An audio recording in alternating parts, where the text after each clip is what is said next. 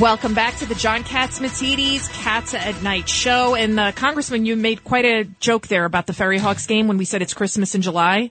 Oh, the judge is here. We should be talking about Hanukkah. I mean, in all due respect to Judge Weinberg. Listen, some of my best friends are Irish Catholic. Let the record be clear. Wow, mine aren't. It's okay, Kwanzaa in July. It's Hanukkah in July. What else? It's Ramadan in July. We'll keep going. Whatever you celebrate, so you can call us 1-800-848-WABC. Right? That's exactly well, right. We're all supposed to be at the game on Saturday night. Right, July 30th. I'm not sure. It's not an old timers game, so I'm not going to play any. It's supposed to be. You're the captain. The NYPD is playing the WABC team as the pregame.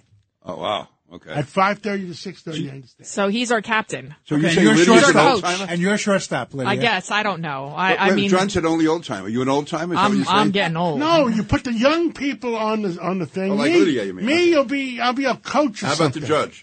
The judge? The judge will be out on the island. He'll be in his pool. And that's Staten Island. That's Staten Island. He'll be on a different island. Different island. Well, let's talk about this island, Manhattan. Let's go to Kathy Wild. She's on the line for us right now, and she is currently the president and CEO for the Partnership for New York City, a not-for-profit that works with the city's business leaders and government, labor, and civic sector to make a better New York. Welcome back to Cats at Night, Kathy Wild. Thank you. Happy to be back. Well, Kathy, we're going to open up New York. What the heck is going on? Well, I think we've got a lot going on. You've seen the rise in tourism, and a couple of things we're working on. We don't think that we should just leave it up to the government to fix all the problems. So the business community yesterday announced with the mayor that we're going to be bringing in a new program to try and help get the homeless off the streets and sidewalks and into appropriate treatment facilities. And also, in this case, out of, ATM vestibules or retail stores, wherever. There was a good program that started with Macy's and Starbucks and some other companies that works with a nonprofit called Breaking Ground, and they have outreach workers that have 3 times as fast been able to get people into appropriate treatment or facilities and off the streets. So that's what we're working on. We think it supplements the mayor's effort, and it's the business community has so far raised $8 million to support that effort, our partnership members, and we'd love to expand it. Kathy, let me raise the issue. I know you and my good friend John Banks were just appointed to this 5-member Traffic Mobility Review Board to try to implement congestion pricing. So let me just tell you my take on congestion pricing. It's just my opinion. I think it's a bad idea. I think it's at the wrong time. I think it's going to hurt the environment. It's going to hurt economic development. It's going to hurt retail businesses. It's discriminatory against commuters. It's going to cause traffic jams in the city. I don't know why they're doing it, except I do know why they're doing it, because the MTA is running out of money, and they're going to be using this money to supplement the MTA budget. What do you say? And why is the MTA running out of money, Judge? Because they misspend it and they have padding on the... Wait. Nobody's paying the fare. What do you want? Well, exactly. No, 2 reasons. 1, nobody's paying the fare. They misspend the money, and you have too much on pensions. All right. Kathy, let's you not got exaggerate. I pay the fare. They are losing at this point about $500 million a year in fare evasion, and there's a task force that we're helping to staff at the partnership that the MTA has put together to try and fix that problem. And I think we're gonna do it. They're really focused on it because it's ridiculous. So that's one thing. And you saw what happened with the fist fight that broke out with LaFare Beater. This is, these are people that are not just jumping turnstiles. They're doing other stuff as well. So on congestion pricing, we did a study almost 20 years ago now that showed the billions of dollars that traffic congestion is costing the New York economy, and it's costing all of it. And the problem is that Manhattan is the center of a regional economy. We've got people coming in and out, many of them just not necessarily for business, not necessarily for commuting. 99% of people use mass transit for commuting purposes. So we're talking about how do we reduce the cost of excess congestion. And congestion pricing is one way to do that. So don't close your minds to the value. In addition, as you all know, in the last few years, thanks to de Blasio policies, we have closed streets.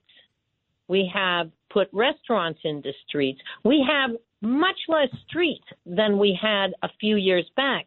So as our economy recovers, which it's on its way to doing, you're not going to be able to move in a car or truck around Manhattan. So we've got to figure out how we're going to fix this.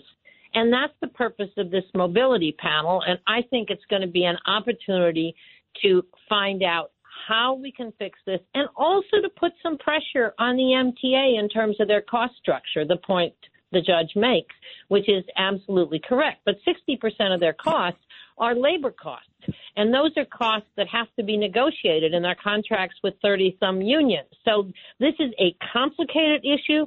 Congestion pricing is one piece of fixing a problem of the high cost of New York City. And I think that it's going to be a tool, and this is a program that we can use to improve street conditions and make it possible to get around for those who really have business and need to get around the city. Well, I think my personal feeling, it's a tax on the poor and the middle class, the person that lives in Queens, the person that lives in Bronx, the person that lives in Brooklyn, wants to come in and see their doctor in Midtown. They can't see him. It's going to cost them a fortune. And they're too afraid now to take the subway. People, it costs you $50 to park. Poor people are not driving into Manhattan. Middle class says.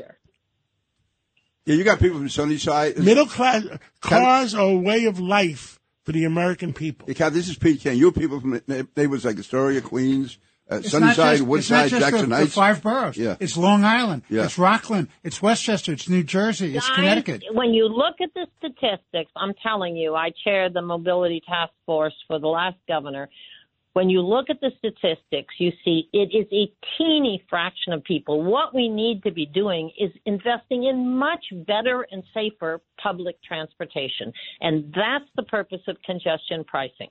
And I know, because I fought for this for years to look at this issue, and the legislators who all drove around in their cars would all say, "You're going to cost me $8 a day." And I said, but it's already costing all of us Kathy, much more than that. If my kids wanted to take the subway, I would not allow them to take the subway right now. Your kids are grown-ups. I Why know, not? because I don't think but it's safe they're enough. making their own decisions. I think bet it's they're got to be taking- safe enough. I bet they're taking. No, look, the mayor is absolutely focused on safety in the subways. We've had meetings with the police commissioner, and they are doing a good job on trying to restore safety to the city.